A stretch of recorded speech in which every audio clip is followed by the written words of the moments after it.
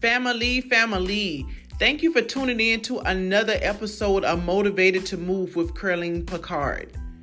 Someone asked a question, can you be afraid of success? And the answer is yes.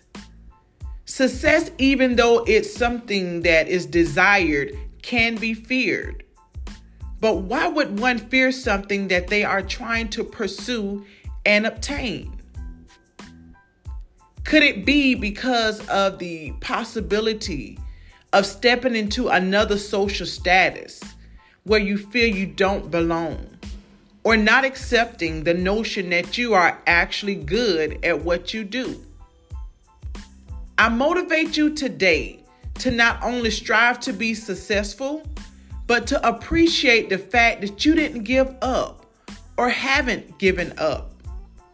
Continue to set goals and accomplish them, even if they are as small as being on time. Remember, success is not a feeling, but the completion of a strategic plan you set out to accomplish, and you did it.